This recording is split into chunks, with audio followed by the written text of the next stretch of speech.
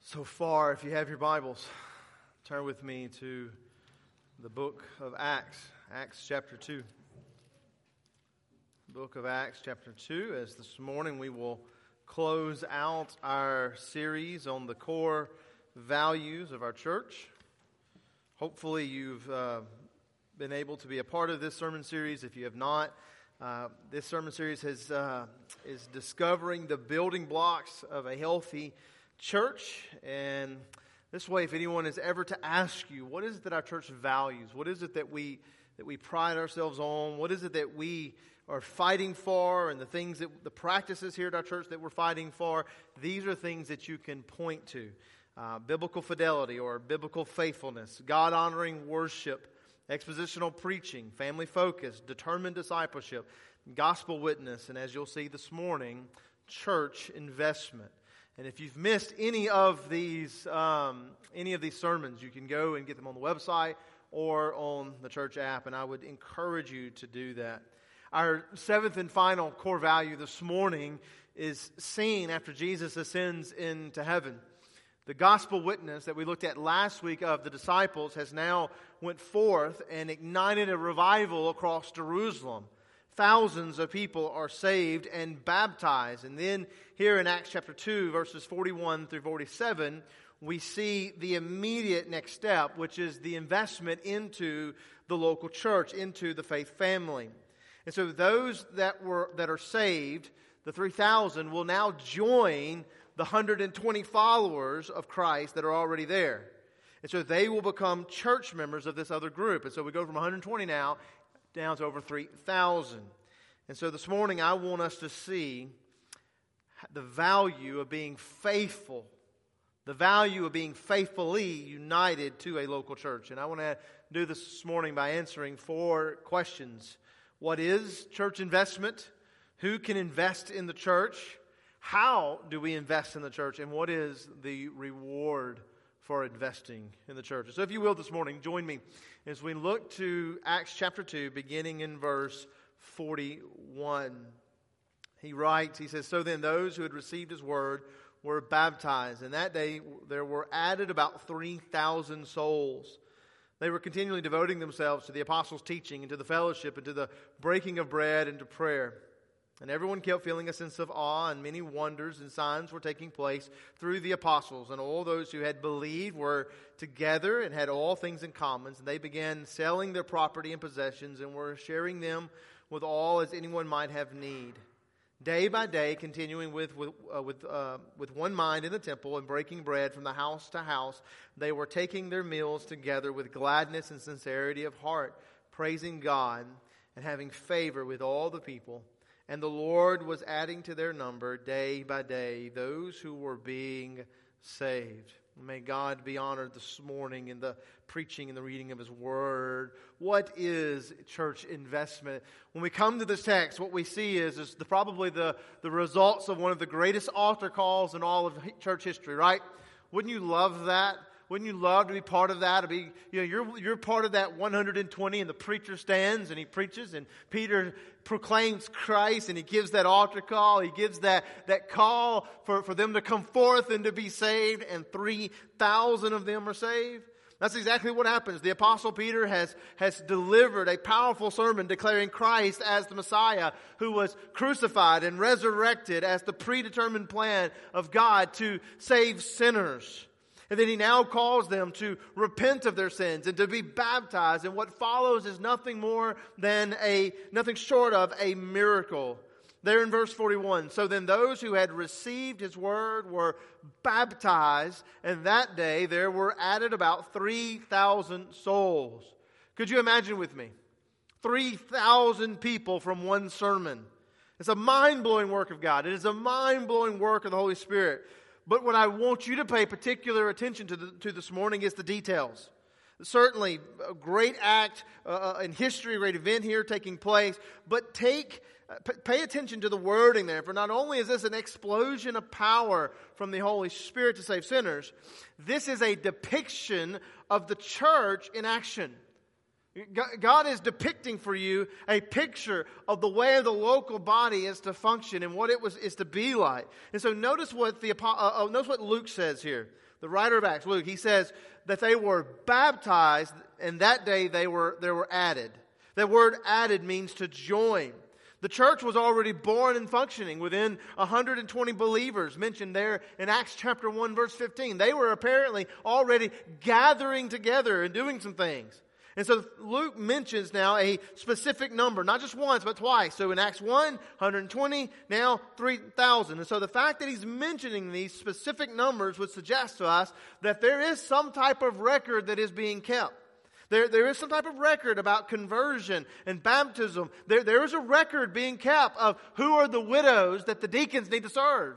We see that later in the book of Acts. There's something here. And so a church is not just a universal term, for everyone who professes. It's not just some kind of, this metaphor for everyone who just loves the Lord.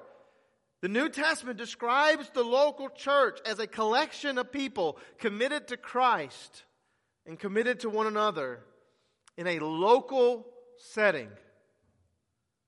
The church is not the local building. The church is the people.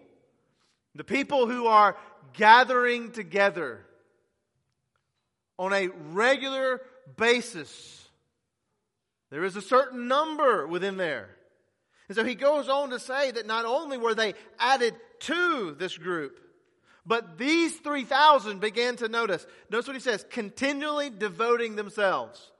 The 120 were devoted. They were devoted to the teachings of Christ. They were devoted to breaking bread. They were devoted to these things. But now this 3,000 is added, and now they're joining in, being devoted to the practices within this church.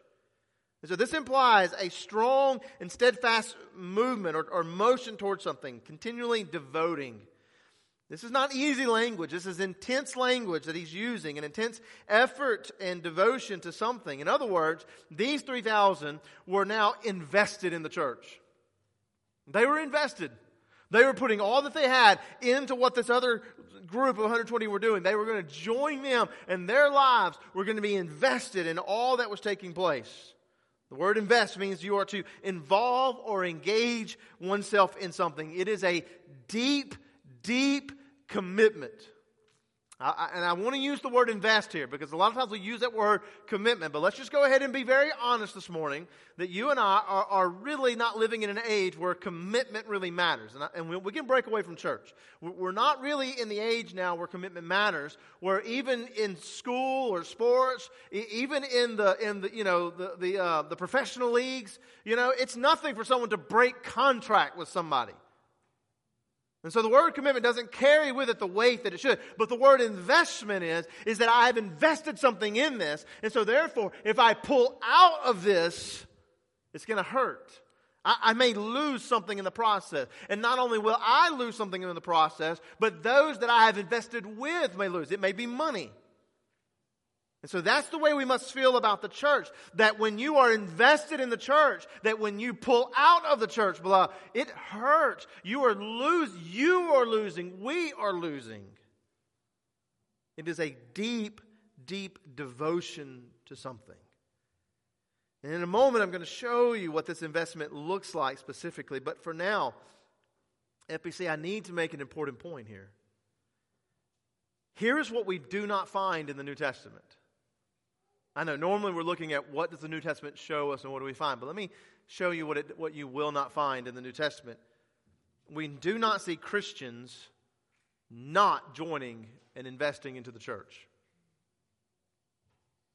You will not find that in the New Testament. You will find individuals who go into places, into countries, into towns where there is no church. But when the gospel begins to do the mighty work that Mr. Emmett read earlier, that mighty work that Luke writes about, and people are being saved like we're seeing here, they begin to join together in a fellowship of people committed to the Lord. But we do not see this idea of Lone Ranger Christianity where the Christian, I'm a Christian and all that really matters is me and God and not my accountability to anybody else. That is not found in the Bible.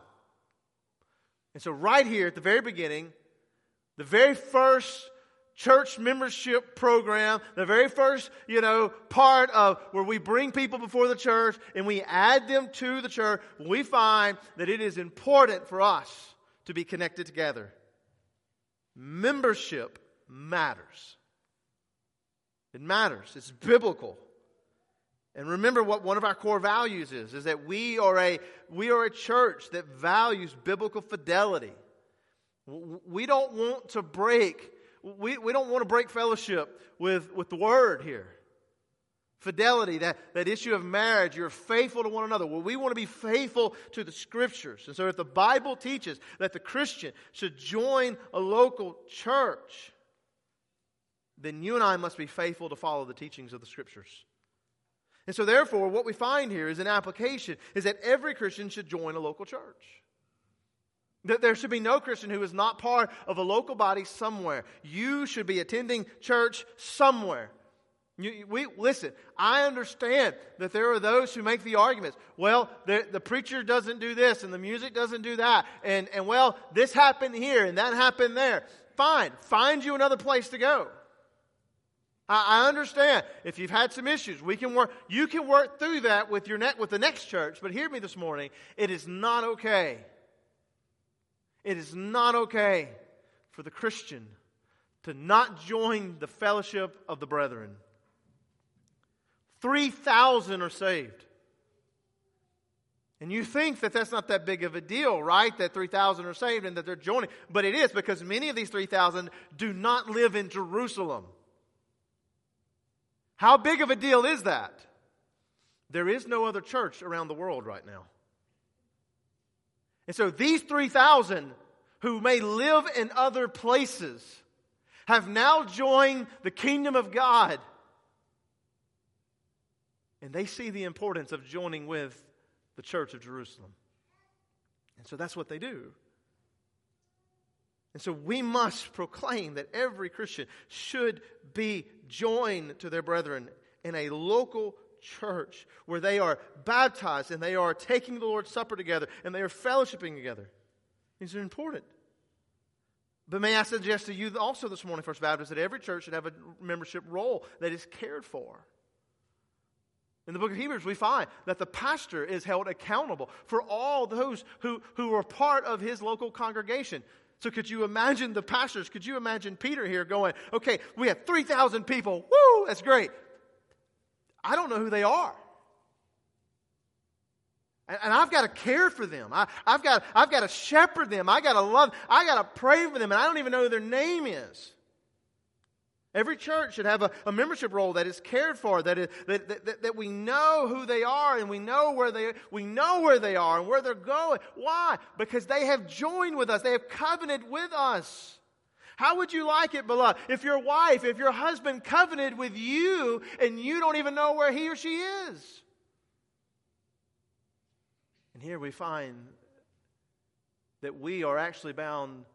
Brothers and sisters, hear me this morning. We are actually bound by something far greater here in this church than blood family.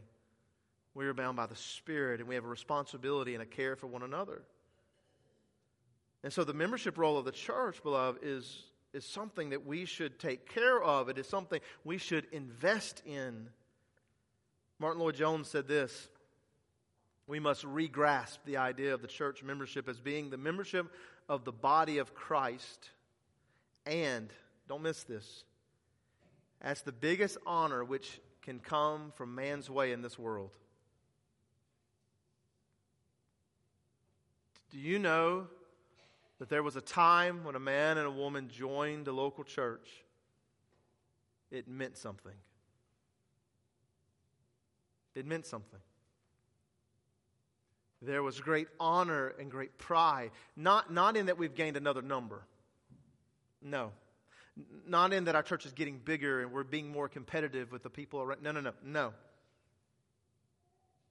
But that we have joined ourselves with something special. Something better than a little league team, something better than a Rotary Club, something better than some kind of organization. We have joined ourselves to the people of God. The people who are like me. And we must re-grasp the idea that the joining, the adding to, beloved, is something of great importance and of value within the local church. So then that leads us to another question, and then who can invest? Who can join the local church? Well, we notice here that those who received the word, if you notice, they were received the word and they were baptized. So in other words, not just anyone was added to the 120. It's very likely on that day there may have been those who said, I want to join you guys.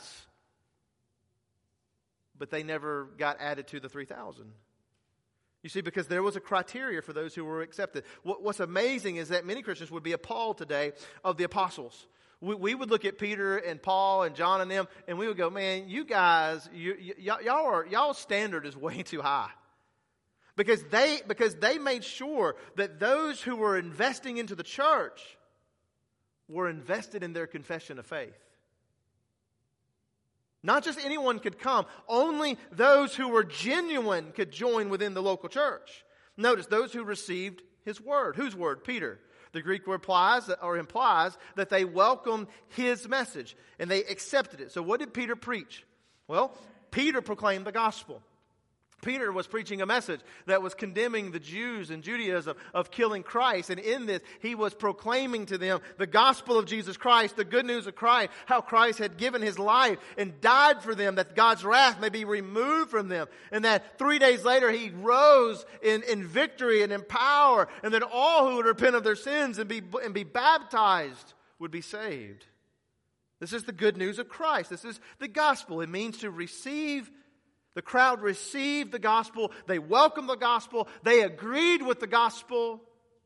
They agreed with the fact that they were sinners in need of salvation. They agreed with the fact that Jesus Christ, who died, was really the Messiah, who was the Son of God. They agreed that they need to turn away from Judaism and embrace this new thing, this new movement that was going on. They believed he died for their sins. They believed he literally rose from the grave. And all of this is a work of the Spirit being brought forth in them. And so this shows us that the lost cannot join the church. They cannot. 2 Corinthians chapter 6, verse 14 through 15 says, do not be mismatched with unbelievers. For what do righteousness and lawlessness share together? Or what does light have in common with darkness? Or what harmony does Christ have with Belial? Or what does a believer share with an unbeliever? Or notice this, or what agreement does the temple of God have with idols? For we are the temple of God.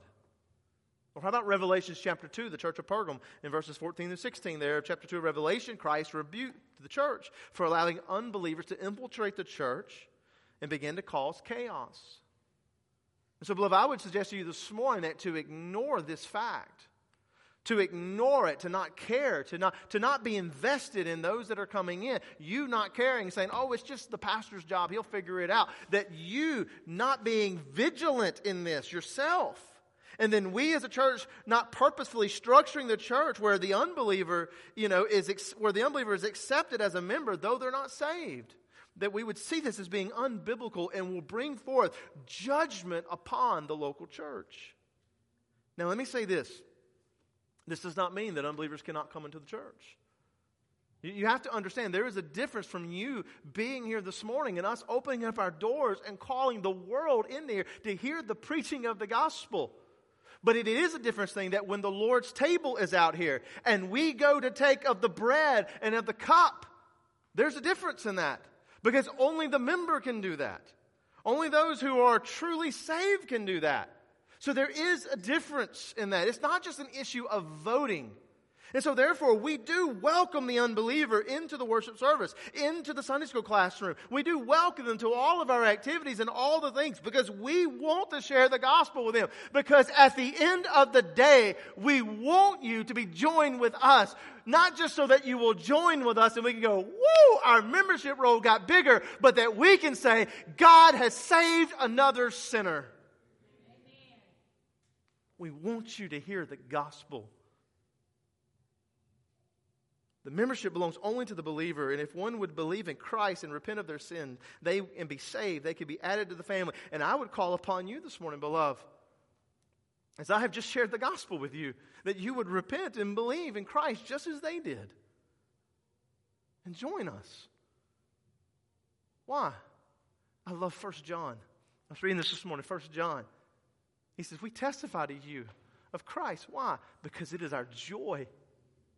It is the joy of the believers to see others become brothers and sisters, to be reborn as our brothers and sisters in the faith. But secondly, not only was those who joined were those who were believed, but also notice they were baptized. And now this part is very important. A person could not just say that he believed and joined the church. He had to be genuine. He had to be truly saved. Now, in our day, I understand baptism does not carry the test of genuineness. We can't really, it's one of those, we shouldn't say amen, we should say, oh me. Because we've taken baptism and we've really kind of just any and everybody can, and you can be rebaptized 3 or 4 times and all that kind of stuff. So baptism for us, beloved, is something that we need to revitalize the meaning of it. But I understand that in our day it does not carry the test of genuineness. But in their day it did. Because if a Jew in their day professed to have received Peter's word and they were baptized, a big target was painted on their back. Because it was a public break from Judaism. It was humiliating for the Jew to be baptized because this was something that the Gentile would do to convert to Judaism. And so baptism painted a target on their back for persecution. It was a public break from Judaism into Christianity. So therefore, to be added to the church, one had to be genuine, and the test of genuineness was baptism. And though baptism is a sacred and symbolic act, it no longer carries today the burden of persecution. And that's okay. It's not a high cost that you may lose your life physically to be baptized. But that does not mean that we must not test the truthfulness of one's profession. For not everyone who professes salvation actually possesses salvation. And so therefore, the church must do its very best to make sure that those who are being added to are truly invested, not in just the church, hear me out, are truly invested in their confession of faith. Be baptized. I can't do that. Christ said, you must pick up your cross and follow me. Did we not hear that sermon just a few weeks ago? And if you can't pick up your cross and follow me, then you can't be with me. And so this is why, beloved, the membership process is very important within our church. We ask people who join our church to meet with us, to talk with the pastors, to talk with you. This is important for you. And I know that it can sound hard, but hear me on this, beloved. This is about Christ and the glory of Christ. This is about you and I regrasping the holiness and the sacredness of the church and of salvation. And so in our membership process, we ask people to make contact with the church, to attend our church. Come and be with us and worship with us. And yes, if you want to join our church, then let's begin the process. But we want you to begin to invest in what we are doing and know what we are doing. This is the reason why we ask you to do hospitality. You can look around. This is the beauty, by the way. This is the beauty of what God is doing at FBC right now. You can look around almost every Sunday and you will see someone that you have not seen before. Or you will see someone that they came last week or the week before and they're starting to come. Praise God, amen? Amen? Visitors are coming. People are coming. And so this is an opportunity for you, FBC, you, the church member, to begin investing in the church by beginning to say, look, I've seen you, I know you, but I want to get to know you. Look, I'm going to take you out to Jalisco's, to Armadillo's. I'm going to take you to Just Win. I'll take you to the pastor's house. Melanie's got something cooked, right? Normally, yes. And I just want to eat with you. I just want to, let's drink coffee at the coffee shop. And then you begin to get to invest in them and you begin to find out, is this a genuine thing? And here's the question, well, what if it's not? What if they're wrong on some things? And all of a sudden everybody wants to think, well, we're just going to throw them away. No. This is where you get to share the gospel. 3 circles, anybody? This is where you begin to get to share the gospel. We ask people to unite with our Sunday school class. That you get in a Sunday school class and you begin to sit with other believers in the church. And you begin to laugh with them and cry with them. And you begin to get taught by them. And you're part of that class. And you're growing and you're learning about our church. You're learning about one another. We do the research thing with our memberships class. Where those go through the membership class. And sometimes I feel like it's more just handing people paper sometimes. Because this is what we believe. This is what we're doing. But we want you to know who we are. As Jim Law told me one time at his church, he said there was an individual who had joined their church. They came down, they voted on him. He said 3 weeks later, the guy walked up to him and he said, if I'd have known you believe half the mess that I've learned in the last 3 weeks, I would have never joined this church. He says, you don't believe in homosexuality? Same-sex marriage? You don't believe this sin is wrong and this sin is wrong, and y'all believe this about God? Oh, beloved, we want people to know who we are and what we believe. We want to know their genuineness, that when they invest in our church and they are investing in their confession of faith, and then we prayerfully consider that they join the church. We ask them to begin to pray. We pray for them. The prayer room begins to pray for them. You begin to pray for our guest. And then we as a church family will gather together, and then we will affirm their coming and adding in. That if this is the church that God has for them, that this is brothers and sisters in Christ, and we want to rejoice in that. Eat some cake, drink some punch, and rejoice. The membership process, beloved, is a test of genuineness. It allows the church to know if the person is investing in Christ, has invested in Christ. And I know that we think that this is something the pastors are to do, but beloved, we are in this together. And so I ask of you, FBC, that as God begins to bring people into the church and as people begin to come, that you begin to love on them and that you begin to pray for them and that you begin to have conversations with them in their relationship with God. And here's what you may find, is you may find that some of them, if not many of them, are coming here because they're going, you know what? I wasn't getting what I needed from this church, or I had a bad experience at this church, and I just need someone to love on me and help me and carry me. And you get to be a part of that. You get to say to your brother and sister in Christ, hey, look, we want to walk with you.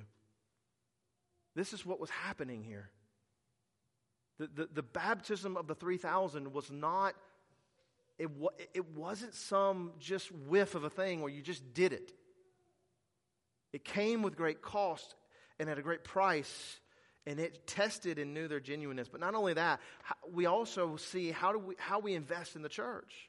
So notice what he said here in verse 42. They were continually devoting themselves to the apostles' teachings and to the fellowship and to the breaking of bread and to prayer. And it says, and everyone kept feeling a sense of awe, and many wonders and signs were taking place through the apostles, and all those who had believed were together, had all things in common. They began selling their property and possessions, were sharing them with all as anyone might have need, and day by day, continuing with one mind in the temple, breaking bread from house to house, they were taking their meals together with gladness and sincerity of heart. How are they investing? How should we, the members of FBC, be investing right now? What should we be committed to? What practices? Well, I would tell you this. Number one, worship gatherings. This right here is something that we should be continually devoted to. For where does one go to hear the teaching of the apostles? Now, again, we don't have, the apostles teaching, we're not apostles, but certainly a church has a pastor who God has ordained and given his spirit. His spirit has led him and called him. That's a spiritual gift to preach, and he is studying and doing. And so the preaching is going forth. So where would you go to get the preaching? But yet through the local gathering. Where would they have broken bread? Where would they have taken the Lord's Supper? But in the worship gathering. Where would they have had the fellowship with one another? But in the worship gathering. And so what consisted of 120 now has grown into a larger gathering. So now these Christians are investing and making sure that they are faithful to gather on Sunday to bring glory and honor to the Lord in all of these ways. Tom Rainer said this. He said 3 decades ago, he said, a very active church member attended 3 times a week. Today, we call those who attend 3 times a month an active church member. Let that sink for a second. 3 times a week was active. Now it's 3 times a month. You wouldn't call a baseball team who had a player who only came 3 times a month active, would you? You wouldn't call those at your workplace who only came to work 3 times a month active, would you? You wouldn't call your spouse who only comes home 3 times a month active, would you? But for some reason, we've lowered the bar when it comes to the church gathering. I'm not saying that you have to be at every event. I'm not saying that you have to be at everything. Listen, we are busy. There are all those things that we just can't do. But the weekly worship gathering is the one thing, beloved, that we should be faithful to do. And this is what was taking place right here. They were gathering. And so if this is you this morning, I would call you to repentance. I would call you to repentance and to step up and invest in your faith, in the faithful gathering of your faith family. That we as a church would desire to be faithful in our membership, faithful in our attendance in the worshiping of God. But secondly, not only this, we see determined discipleship, as Brother Trey talked about a few weeks ago. These Christians needed to be taught and to think, need to be taught to think and live biblically. So how would that take place? Well, they were devoting themselves to the teachings of the apostles. They were devoting themselves to the fellowship of the saints. Now, I know that the fellowship of the saints for you and I is a good Baptist potluck. That's not the fellowship they're talking about. The fellowship they're talking about is that having all in common, being of one mind. It's that bond that has been created. It's an intimate fellowship. It is something that is greater than the bond of blood. And so Brother Trey, he preached on this the other day that we are to pick up our cross and we are to carry our cross and begin to grow. So they are committed. They are invested in growing with one another. Church investment carries with it a determination to grow in the likeness of Jesus Christ. That when you invest in a church, beloved, you are investing in a discipleship boot camp. Did you know that? You are investing in a discipleship boot camp. Listen to Ephesians chapter 4, verse 11. He says, and he gave some as apostles, and some as prophets, and some as evangelists, and some as pastors, and as teachers. For what? For the equipping of the saints for the work of service, to the building up of the body of Christ, until we all attain the unity of faith and the knowledge of the Son of God, to a mature man, to the measure of the stature which belongs to the fullness of Christ. And as a result, we're no longer to be children tossed here and there by the waves and carried about by every wind of doctrine, by the trickery of men, by the craftiness and deceitful scheming. But speaking the truth in love, we are to grow in all aspects into Him who is the head, even Christ. That when we join a church, beloved, we're not just joining just for our resume. We are joining the church because we understand that not only has God saved us, but God is now in the process of sanctifying us. And you need a church for that. I need a church for that. I can't attain what God's called me to attain without you. Did you know that? Do you feel the weight of that? We've been called to be holy and righteous and to live like Christ. I can't do that as a lone ranger. I need the church for that. And so when I join the church, I'm joining the church in the process of helping me grow as a disciple of Christ. You are that important to me. And I would pray that those sitting to your right and to your left and to front of you and behind you are that important to you. That you see the value of them. That we are working together that we may grow into a mature believer, a mature faith family. But not only are we here to invest in discipleship, we are here to invest in the joyful fellowship. The Greek describes the experience here of having something in common, sharing things in common. It even talks about this, they were so in common, they were selling things and giving to one another. They were very much connected. It signifies an active, enjoying participation and cooperation in the common interests or activities. These Christians were discovering a relationship bond that they had never had before with someone who wasn't their blood. And the greatest relationship that they had, the greatest bond other than that, was Judaism, and that was killing them. And now they're finding something so intimate and special, born out of spirit Men and women who knew nothing about one another, who were all across the globe, who had come to Jerusalem and now were being brought into the very homes of other Christians, and they were providing meals for them. Church membership, beloved, is an investment in the church fellowship, that when you join a church, you're not just going to church with people. No, those people become your family. I'm not just going to church with you people.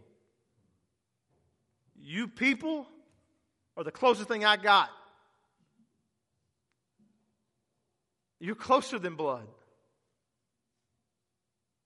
Some of you have grandparent names. Some of you will receive a phone call from me before I would ever call a family member.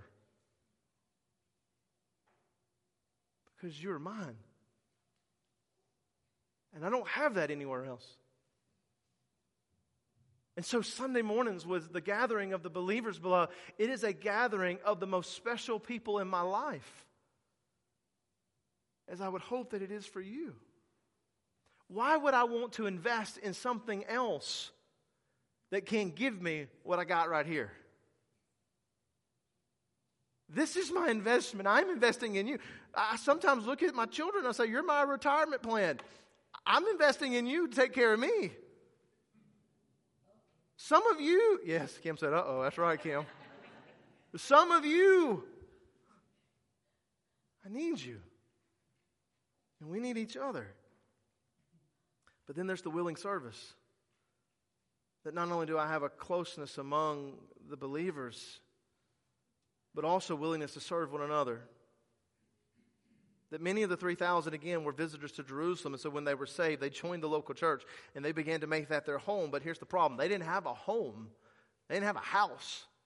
Nor did their finances, did they have the finances for an extended stay. So what did the local church do? This isn't what people try to say is communism here and socialism. What this is the Christians looking to the others and saying, I know you don't have a place to stay. Let me give you something. I got some things I can take care of that can help you out. I know that you don't have food. I'm going to help you out. I'm going to help you. Again, that's what this is. Local Christians began to sell off the things that they had and began to use their resources, their talents, their gifts. Church investment, beloved, carries with it the willingness to serve other church members, that we're here for one another, and so therefore there are resources available here. When someone loses a job, we say, okay, let's go to the church. Maybe the church can help us. Maybe there's someone here who knows of a job opening or who can help. It's not just an issue of just giving money to people. It's an issue of helping people, helping them be good stewards. It's an issue of us using our talents and our abilities. Some of you are great carpenters. Some of you are great with finances. And so you're able to not just give money. You are able to help people know how to be good stewards. You all have talents and gifts. And God has given you a spiritual gift that is to be used here within the church. And some of you have the gift of encouragement, beloved. You have the gift of mercy. And so you encourage and love on the brothers and sisters of your church. We're not going to get that anywhere else. And so therefore we invest in that. That to be part of the local body, beloved, carries with it the willingness to serve one another. So as you can see, in all of these areas, being a church member carries with it a commitment to church life. That when you invest in the church, beloved, you're not just investing in attendance for good measure. You are investing in the worship of God and the edification and the sanctification of one another. And so I ask you this morning, FBC, are you invested? Is First Baptist Church of Jonesboro valuable to you? I'm not asking you if it's valuable enough to give your money. I'm asking you is what is being done in this place and these people that are surround you today, are they valuable to you? That you would invest your life with one another in the worship of God weekly, the discipleship training, the joyful fellowship and the unity of the church, and the service of others. If the answer is no, then you are not an active member of the church. Oh, beloved, invest in the church. God has given you something so special, so precious. Invest in the church. And then we say, what is the reward, Brother Brian? What do I get out of investing? And I know that sounds kind of bad, but it's really not. Because there are benefits in investing the church. And they may not be the benefits that you think. But what is the benefit here? Well, notice what the text says. Everyone kept feeling a sense of awe, and many wonders and signs were taking place through the apostles. And then we skip down and it says, praising God and having favor with all the people. And the Lord was adding to their number day by day by day those who are being saved. And for time's sake, I cannot go this morning into all of the things that are taking place, but I want to draw your attention to the sense of awe. I want to draw your attention there because this refers to a word that is used throughout the entire New Testament referring to fear and terror. Now, hopefully when you come on Sunday mornings, you're not terrified to come. No amens, right? All right, good. All right. But it is a word that also carries with it deep respect and deep reverence or wholesome fear.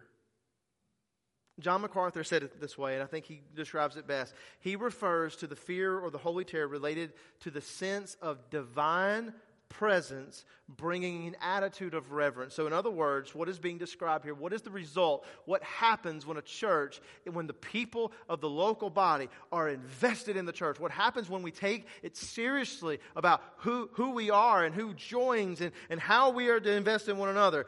It describes the feeling produced when one realizes God is at hand. That when we come into the church, or when we talk about that church, that people can say, God is there. God is working. What is the benefit? What is the reward? The reward is that God is being glorified, we are being sanctified, and other people are being added to because they are being saved. And that is what we call a work of Christ, a work of God. So when God's people are invested in the local church, God's presence is known and is felt. And we begin to sing the old hymn, I stand in all of you. I stand in all of you. Holy God, to whom all praise is due, I stand in all of you. Are we standing and having a visible picture of God, and that's what we're in awe of? No. What are we in awe of? We're in awe of God working through what? The local church. For Charles Spurgeon said, the Bible is not the light of the world. It is the light of the church. But the world does not read the Bible. The world reads Christians. The world reads the church. And so we are the light of the world. FBC, we are the light of the world. We, this church, you here this morning, we are the light of the world. So let us invest in this light. Let us invest in this place, that it may be fueled and it may grow, that it may be a bonfire that is seen for miles and miles, that people will know that God is present there within that local body. Because they are invested. His people are invested. Beloved, is that not what you want this morning?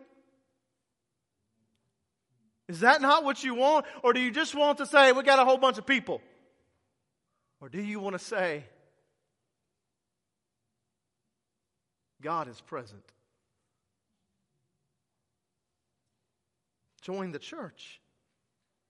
Invest in the church. We must join the church. We must tend to the church membership. It must be something of great importance to us. Be committed to the practices of the worship, of discipleship, of the fellowship, and of the service to one another. And as we do these things, beloved, and as I call you today, I call you that if you have not, that this morning, if you've heard the gospel for the first time and you want to join the family of God, then come, repent of your sins and be saved. Join the family.